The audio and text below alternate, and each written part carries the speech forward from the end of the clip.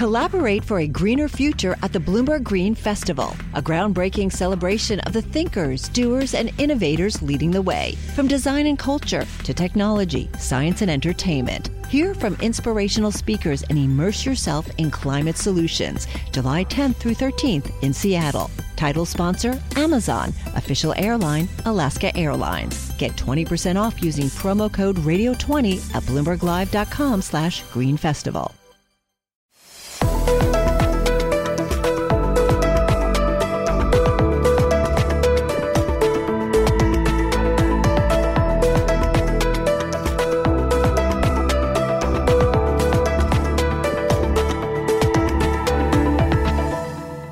Hello and welcome to The Credit Edge, a weekly markets podcast. My name is James Crombie. I'm a senior editor at Bloomberg. This week, we're very pleased to welcome back Paula Seligson and Lisa Lee, two senior reporters in our global private credit team. Paula's based in New York. Great to see you. Glad to be here.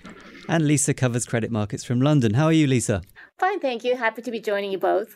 Also on today's show, we'll be talking to Rina Kwok, who covers Asian banks for Bloomberg Intelligence in Singapore. There's a lot going on in that region, so do stay with us. But first, great to have you on The Credit Edge, Lisa Lee and Paula Seligson. Let's talk about private debt. It's been a huge year. We're in a golden age for private credit, or so they say. Why all the hype, though? Do you think it's justified, Paula? Oh man, that's a tough question. It's definitely grown a lot. So the size of the private credit market is now about 1.6 trillion, and Preqin projects it will reach 2.8 trillion by the year 2028. So you can see the growth is continuing a lot. But a lot of private credit, we focus on direct lending, which is the corporate borrowing side of this. And that's been fairly quiet, mostly because there hasn't been as much leveraged buyout, M&A activity. So I think in a lot of ways, the outlook depends on if private equity sponsors can start agreeing on valuations between buyers and sellers. And if that happens, we could see a significant increase in deals next year. Lisa, did you buy the hype? I think there is some legitimacy to it. As Paula said, deal activity hasn't been great, but when you look at the LP side and investors and where people want to allocate their money, there's a huge growing interest in what private credit is. It's starting to offer, in some ways, yields that are superior to private equity, offering a lot less risk. And so if LPs and the flow of capital is going to private credit, then I think that's what's causing sort of the excitement and the heatedness. So what about next year? What do we expect? More of the same, even bigger deals, more participants, more deals being taken away from public markets and done privately? What's your outlook for 2024, Paula? I think bigger deals. I mean, that's what people keep saying. We've now seen a roughly $5 billion deal this year, and it could just keep growing and eating into the high-yield bond and leveraged loan markets. There's also a lot of high-yield bonds and leveraged loans that are maturing soon. And it's challenging for these borrowers to refinance in those markets. And so they might be coming to private credit for some solutions, such as payment in kind or PIK interest, where you can basically pay interest with more debt instead of cash, which is very helpful if you're struggling with liquidity. Lisa, do you expect a continuation of this trend? Oh, yes. When you look at Cotiviti and Adevinta, which has been two of the Cotiviti is still in play right now. It hasn't happened, but direct lenders and are looking at maybe $5 to $6 billion of financing. Adevinta was the largest deal at 4.5 billion euros. You look at them and there were more interest from private credit than there was the size of these loan packages. So they could definitely get bigger. I think what might happen next year, especially in the US and less so in Europe, is the banks are starting to come back and they are starting to compete for these. So that's going to put more pressure for also on size and also on pricing and also on structure and also on covenants. You're starting to see, especially with these bigger deals, what the private credit deals starting to bleed and look more like broadly syndicated deals. So this is just basically old school lending with a new label, is it? I mean, what's the difference between this and what we used to see, 20 years ago in the loan market? Is it any different? Yes, I mean, I think you have a really good point. It is back to the future in some sense. The biggest difference between what used to happen 20, 30 years ago is one, the size and also the financing. So private credit looks a lot like what maybe the leveraged loan market used to do or the high yield bond market. But when you look at what's where the pool of capital is. Now they're being backed by third-party capital or BDCs or CLOs. So longer-term capital that doesn't quite have the asset liability mismatch that banks did or financial firms like GE Capital or CIT. What do you think, Paula? Yeah, I mean, I think I've had a lot of people say that private credit is like leverage loans in maybe the 1980s. And that market obviously saw a huge development over time where it was originally bilateral loans. It turned into loans where a group of banks would do it. And then eventually banks syndicated that debt out to institutional asset managers. And that's how the market currently works. And so now we've also been seeing banks trying to get into private credit because their high yield bond and leverage loan businesses are losing ground. And as they get into private credit, it seems like they're almost trying to create hybrid models, so to speak, where they kind of combine, syndication, but also still using some of their own money on their balance sheet while also still partnering with outside capital. So it's a very interesting graying of the lines between high yield bonds, leverage loans, and direct lending. So all this competition, we've had, direct lenders traditionally, like the original direct lenders take real charge of this market and it grew very quickly. Now the banks are coming back in and now it's become extremely popular with everyone wants in. Is that not a recipe for disaster that, there's all this demand, all this competition for deals, there aren't enough deals? Are things going bad? Are things being badly priced? Lisa? I think it's hard to say exactly because it is not very terribly transparent, but definitely pick debt, the idea that you can pay interest with more debt rather than with cash. That's a sign of a bubble, but beyond that, it's really hard to see clear signs of bubbles. As of yet, because of the high interest rate environment, leverage hasn't gone as high as, let's say, what we used to see in the broadly syndicated market in 2018 or 2019, definitely less so than what we saw before the financial crisis. So you might be seeing the start of a bubble. I'm not sure we're full on bubble yet, but with all the capital coming in and with the banks coming back and competition heating up, it's definitely a place to watch for maybe an emergent bubble period. One thing we're definitely trying to look for is any data that shows just what is happening with all these existing loans. It's very hard because most of the data is only the BDC portion of the market, which is probably the higher quality portion, and it's only a part of the segment. But there was an interesting data point from Lincoln International recently, which tracks covenant defaults. And so this occurs when, any kind of covenant is tripped.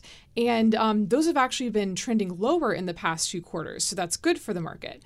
But that's because borrowers and lenders have been proactively amending loans before a default can even occur, which can include, extending maturities or adding equity into the business. So that does show that there's a lot going on. People are having to, get together in a room, negotiate, figure out some solutions for companies, but it just doesn't quite show up in the data. So it's very hard to track and know. And also, I can say that even the private credit market really is sort of bifurcated. You have these deals that are competing against the broadly syndicated leveraged loan and high yield bond market, but there's also a portion of the market that's very much small and medium-sized businesses that are really under the radar. And it's hard to know, in one sense, you have tighter covenants on those companies, but on the other, they're a little bit more weak, sensitive to economic downturn. And especially if we go into a recession next year, which is still like touch and go, we could have some economic softness. It's going to be interesting to see what happens to those loans. One thing that has struck me on the loans and what's really pushing the demand is the very high yields, upwards of 15% on some of these deals. That's obviously great if you're an investor, but how good is it for the borrowers? How can they afford to pay that and stay alive? That is very challenging, and it's a fair question. There's a point at which the interest rates just become too high, and I think the entire market is now trying to assess whether certain companies basically have balance sheets that are too levered or too indebted compared to current day interest rates. I heard a lot of people say to me when interest rates started rising that a lot of companies could handle that for about 1 year. But if it lasted more than a year, there would be a lot of firms that would have issues with paying that higher interest expense, especially if at the same time it's combined with, a slowdown in economic activity or a slowdown in revenue or earnings growth. So it's an open question. I mean, I think we're already seeing a lot of creative refinancings. We're already seeing a lot of amendments to existing loan documents. So I think that's going to be a very big issue in 2024. Lisa, do you have any thoughts on defaults or the stress that these issuers are under? Yes, I mean, that is one of the reasons why PIK is becoming so popular and people are asking for it because high interest rates means that it's harder for companies to pay. As Paula said, inflation has made revenues and earnings high as they've made interest rates high. And so many portfolio companies that I've talked to with sponsor have said that they've been able to make these higher interest payments. But if there's any economic softness, that's going to start to really cut into what they can pay. And already you're starting to see signs, hints, and canaries in the coal mine of corporate earning weakness. And so I think next year is going to be really the year whether we test defaults. Remember, part of some of the weakness in the last couple of years has been weaker covenants, and that means that gives companies a longer runway before they have to deal with problems. So it might be a while before we start seeing real distress or defaults.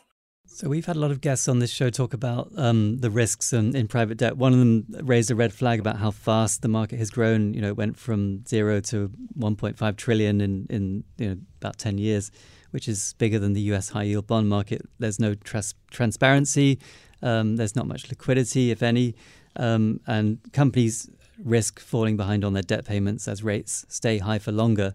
The question earlier about new entrants, though, I mean, that seems to worry people that I talk to, about the risk of a blow up at what they are calling private debt tourists. These are maybe less sophisticated participants who come in and just try and get the yield, and maybe they're not quite as au fait with the market as some of the big incumbents. Do you worry about that there is sort of loose money, fast money coming in, and that may result in problems, Paula? I think it's definitely a possibility. I've heard a lot of people say that because private credit grew during a very strong bull market during easy money, that every private credit manager is kind of viewed the same. But as we start to see how returns shake out in 2023 and 2024, when markets are not easy, we're going to finally see, who's the tier 1 manager versus tier 2 or tier 3. And I think there's a lot of concern from some of the big established players that new people chasing into this asset class could have really bad results, which could make the entire industry look bad. And I will say it's also just very crowded, right? So if you want to do large cap sponsor-backed lending, I mean, you have to compete with Blackstone, Ares, Apollo, etc. If you want to do middle market, there's already a robust ecosystem of middle market lenders as well. One place you can try to do is a non-sponsor corporate lending, but that's really hard to originate, right? Because you don't have like one private equity firm you work with over and over. Instead, you have to have an independent relationship for every single loan. So we saw, for example, Wells Fargo partner with Centerbridge Partners earlier this year to create basically a partnership where Wells Fargo originates a non-sponsor backed corporate loan, and Centerbridge funds it. So that's one solution, tapping like a bank's network. But it's just very hard to find a place that isn't already very crowded if you're new to this place. I think it's similar, very similar, but probably the number is smaller and it doesn't feel as crowded here. The dominant players are more set. It's a smaller market. And to the idea of like new entrants, to me, it's not the newness. It's because, to Paula's point, the last 10 years have been pretty easy. So being in this market for 6-7 years or 6 months, to me, what matters more is how are they able to work out a troubled loan? The fact is, when the market is 1.6 trillion in size, it beggars disbelief that there'll be no problems. Everyone's going to have some portfolio, some credit that doesn't perform well. And because there's very little liquidity in this market, you can't sell out of it. You can't just walk away from the problem. You have to work it out. And working out a troubled loan takes a lot of energy. And the question is, do they have the manpower and the resources and the know-how to sit through and try to extract the best recovery? And I think that's going to really show who is going to differentiate themselves in this next 1 or 2 years. And that reminds me, Lisa, you had a really good story earlier this year about how bad the recoveries have been for some leverage loans on the public debt side. I mean, that was just shocking. I think you reported somewhere 15 cents on the dollar. Yeah, because it's all about the covenants, the lack of investor protection. And so, and then the fact that you have no maintenance performance measurements, so you can just kick the can down the road till the very end. And then you have lender and lender violence and all these liability managements and sponsors extracting as much value. And so historically, leveraged loans should return about 70 to 80 cents, but instead they're returning like 25 cents and some even worse. And so, is that the new normal, or is it the first batch of defaults or the worst batch? And then it begs the same question, because leverage loans and private credit loans are very similar.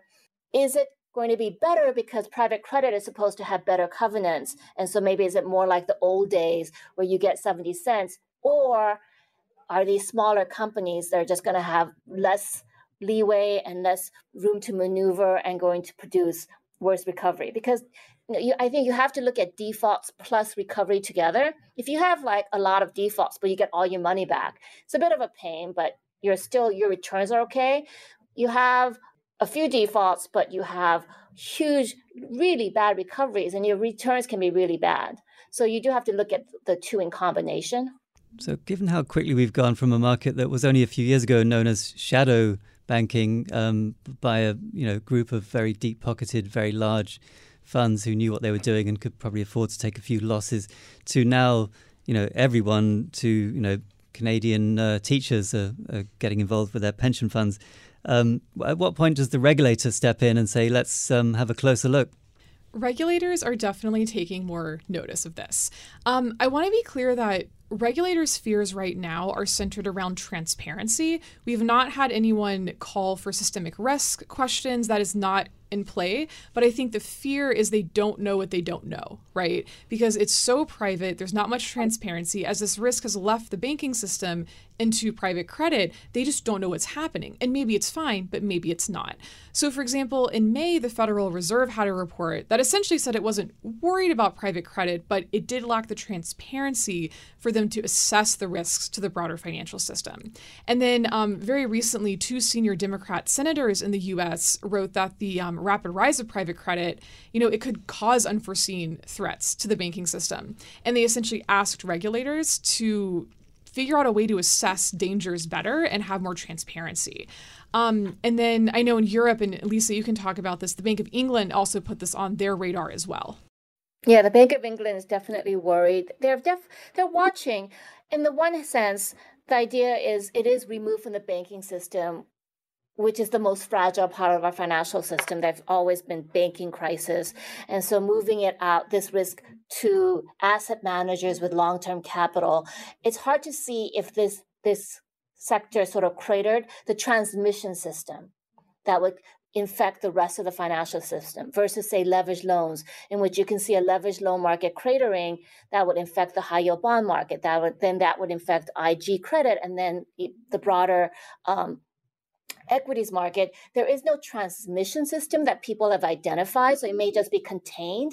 But at the same time, lending matters, and lending has always been important to the broader health of the economy. So regulators are starting to peer in and think, okay, how do we engage with this sector?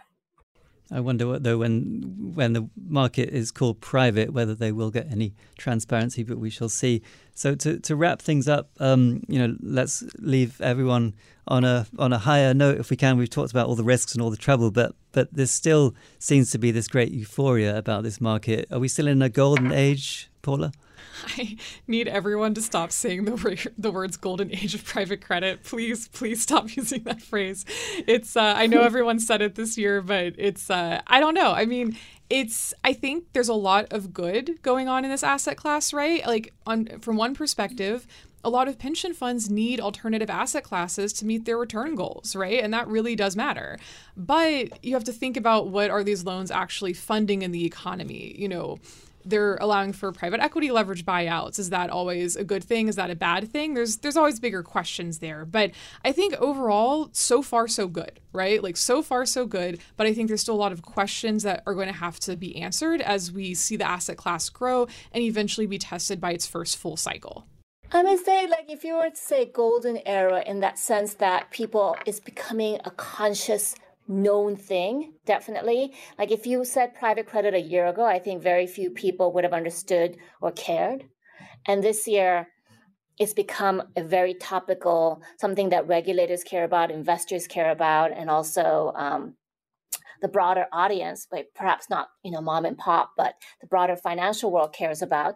So to that sense, that it is a golden age for that. But to Paula, what Paula said, is that the golden age when you're paying 12% for your interest? Perhaps not. It's probably a little bit of a reaction to the hiked interest rate and the fact that the broadly syndicated market and high yield bond markets are a little frozen and not completely healthy. It is partly a reaction to a sort of broken public market. And I just wanted to add one thing, which is like access to capital really matters, right? Like this is what makes the world go around. This is what keeps companies functioning. And, the sense that I have, there's not really data, but my sense is that, well, even though private credit has eaten away some at the high yield bond and leveraged loan market, the total pie has gotten bigger, right? So if you're just a company or you're a private equity firm that needs to use debt funding, like you have more options, you have more capital as well. So, in terms of access to capital, there appears to be more, even though that has come at the expense of the public markets. Great stuff. Lisa Lee and Paula Seligson, great to have you on The Credit Edge. Please come back on the show soon and all the best for 2024. I hope it's a good one. Oh, thank you for having us. Thank you. Read all of Lisa and Paula's great scoops on the Bloomberg terminal and, of course, at Bloomberg.com. So as I mentioned earlier, we're delighted to welcome back on The Credit Edge Rena Kwok from Bloomberg Intelligence in Singapore. How are you, Rena? I'm good. How about you, James? Very good. Thank you. You're based in Singapore, but you cover banks across Asia. So let's start with the big picture. China is slowing down, as is the rest of the world. How does that affect the banks in your region? If I would just sum it up for the banks that I covered, ASEAN banks, I would use one word, which is resilience. Now, if we look into the ASEAN banks, the major ASEAN banks could face modest asset quality worsening next year amid a more challenging environment. And we do expect higher levels of credit costs to materialize for unsecured retail loans as well as loans to SMEs likely to be at most risk. But that being said, the impact of defaults on the major lenders' balance sheet would be manageable as they are largely offset by solid provisions as well as the tighter risk control that the lenders have built over the years. So a story really of resilience, and we have talked about that in the past on this show. The banks are in good shape. But within Southeast Asia, the region you cover, where do you think we'll see some outperformance? What will do better? Sure. I think as we look within the Southeast Asia region, firstly, Indonesian and Thai banks could see a very gradual uptick in non-performing loans after the expiry of the forbearance measures at the end of this year, premised on a more orderly resolution of the restructured loans. As we look into the laggards, I would say Thai banks could continue to resort to active NPL management to bolster their balance sheets, and their credit costs could actually remain elevated and underperform other Southeast Asian banking sectors due to a more sluggish economic recovery. We do expect their average banking sector credit costs to Thailand to come in the range of 1.3 to 1.5% next year. Now, where are the key risks that we see for Thai banks? I would say the structural weakness in SME loans continue to be a key risk for Thai banks, while the mortgages risk could be contained if employment conditions hold up despite the elevated household debt. In terms of bright spots, definitely Singapore Bank's asset quality could continue to remain peer leading with a very marginal increase in the non-performing loans next year, and the credit costs could be at normalized levels since they have already set ample provisions since the pandemic. So when we look at dollar bonds and the performance there, the outlook for next year, what do you make of that? What's going to do well? What's going to do badly? Sure, I think for the major ASEAN banks, dollar bonds performance, they could still be a bit resilient next year. And why so? A couple of reasons right there. Most of the major lenders in this region, their risk buffers are really strong enough to cushion potentially modest spread widening as we see macroeconomic headwinds. Now, another positive is that the manageable refinancing needs for most of the lenders in this region are positive for their bond technicals. So it is certainly a sector that a lot of people like, in the US and globally, they like financials for next year. There's particularly been interest in the AT1 bonds this year after Credit Suisse collapsed in March. That's additional tier one bonds, the riskiest type of bank debt for those who are new to this. But that market did recover very quickly from the losses related to the banking crisis earlier. Do we expect supply risks for ASEAN banks AT1s into 2024? Yeah, I think you rightly pointed out, James. You have seen that globally, the global banks AT1s have recovered, and recently we have seen really strong demand for the UBS AT1 as well. Now, however, as we take a closer look at where I am in Southeast Asia, AT1 issuances by the major ASEAN banks look set to be low next year, with possibly actually negative net supply due to low refinancing needs, given the ample capital reserves that we pointed out earlier, as well as muted growth in risk-weighted assets, given a weaker loan potential amid the interest rate uncertainties as well as the macro headwinds. So less supply, more demand. Does that just mean higher price?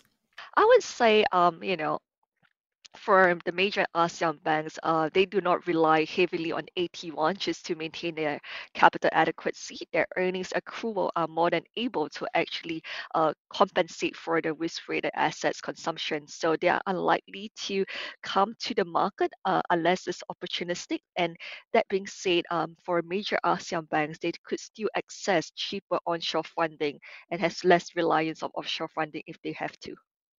So another thing we've been looking at in the context of AT1s is the non-call risk. That is when I guess investors are kind of pricing these things to call, and then the bank doesn't call them for whatever reason. I mean, it's obviously an option of the issuer. It's not an obligation. They don't have to do it, but when they don't do it, investors sometimes are surprised. What is the risk of non-call in the ASEAN AT1s? Sure, James. I think, in terms of non-core risk, definitely this is one of the key risks to watch amid the elevated interest rates in the near term. Now, as we look into Southeast Asia, we only have one $81 that's callable within Southeast Asia in 2024. And that is actually from TMB Bank, a Thai bank, a pretty major bank in Thailand. And we actually see a low non-core risk for TMB $81 next year, given that the lender has ample capital reserves with their core capital ratios at least 8% above their regulatory minimum hurdles. And even so, the lender has actually ample capital reserves even if they choose not to refinance its AT1s. Okay, great. So the other thing that we are looking at here is the Basel III reforms, effective 2024. People are calling it the end game. How does that impact capital buffers and debt issuance in Singapore? Sure. So if I may just take a step back and give a bit more background about this Basel regulations. Now, within Southeast Asia, Singapore, or rather Singapore banks, are actually at the forefront of what we call the Basel rules adoption. Now, as the fully loaded Basel rules, as the final Basel rules will kick in effective July next year, we believe it's actually on a gradual basis, starting from 2024 on the phasing over the 5 years to 2029. And we actually see the capital impact of the fully loaded final Basel III rules on Singapore banks to be manageable. And this is thanks to their diversified businesses as well as the modest trading books at about 4 to 10% of the total risk-weighted assets as of June 2023. Now, we believe that Singapore banks could still stay well capitalized without their extra capital raises to meet the new rules, and the dividend policies are unlikely to be impacted as well. One thing I'm interested in that is a big theme for this podcast. I know we haven't talked about this, you and I, but private credit. It's a massive opportunity for the global lenders. They're all trying to get into it, even though it just seems like old school lending to me. To what extent is there private credit going on amongst the banks that you cover? Sure. I think within Southeast Asia, private credit, well, is definitely a big topic. Some of the global banks have really, started like units just for this space. I would say within Southeast Asia, this popularity of private credit for my space is still more muted. I would still say it's still at a very nascent stage. If you see for the loan growth that we have within Southeast Asia, most of the traditional banks are still doing the lending to the borrowers. You can, as of I would say the 9 months 2023 figures across Southeast Asia, loan growth has been robust in Indonesia, uh, fairly healthy in Philippines, as well as even though in Singapore loan growth is quite muted because of the elevated interest rates. But definitely, I think private credit is one of the key space to watch for the banking going forward as well, but less so for Southeast Asia at this point in time. So just to wrap things up, Rena, if you look at 2024 across all of your coverage areas, where do you think the best relative value is from the point of view of a foreign investor? Sure. I think as we look into the capital structure of the major ASEAN banks, meaning the additional tier one bonds that you mentioned, the tier two bonds, as well as the seniors. Now, among the dollar tier twos, we believe that Bangkok Bank dollar tier twos could offer relative value and might actually tighten the emerging ASEAN banks peer curve next year due to relative outperformance that is actually given that the bank is actually likely to face the least risk as well as the peer leading risk buffers amid a more nascent economic recovery in Thailand. Now, let me just share with you why we think actually Bangkok Bank asset quality could actually remain peer leading among the peers next year. Couple of reasons, right? As firstly, it has a safer loan mix as compared to its peers. Now, about 44% of Bangkok Bank total loans are to large corporates, which are actually safer, better able to withstand any macroeconomic headwinds if the tourism recovery is not as forthcoming than expected. Now, secondly, it has a lower share of forbearance loans as compared to the banking sector average. So that helps to actually mitigate, I would say, any cliff effect that we might see once the forbearance measure end this end of this year. And lastly, actually, Bangkok Bank has the highest loan loss risk buffers, about 283% in third quarter, and this is well above the banking sector average, as well as the peer average. So we do like Bangkok Bank's credit profile. And just to close on the risks, Rena, what worries you about the outlook there? What's the one big thing to worry about for next year?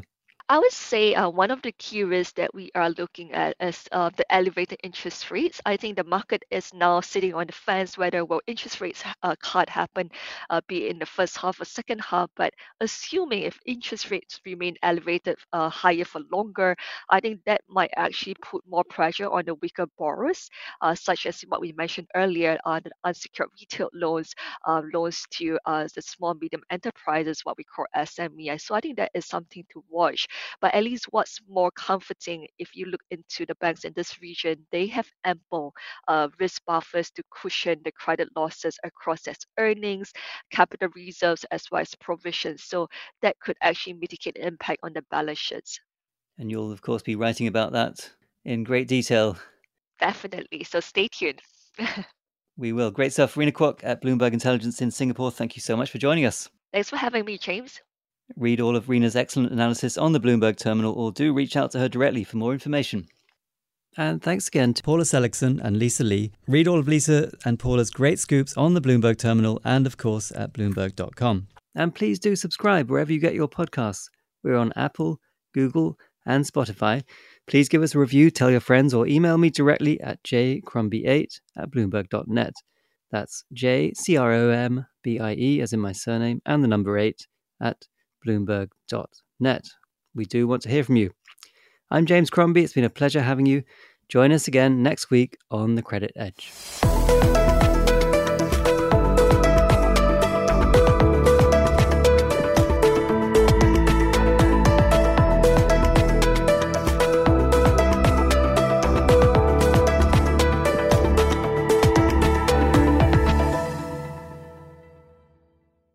The countdown has begun. This May, 1,000 global leaders will gather in Doha for the Qatar Economic Forum powered by Bloomberg, held in conjunction with our official partners, the Qatar Ministry of Commerce and Industry and Media City Qatar, and premier sponsor QNB. Join heads of state, influential ministers, and leading CEOs to make new connections and gain unique insights. Learn more at QatarEconomicForum.com.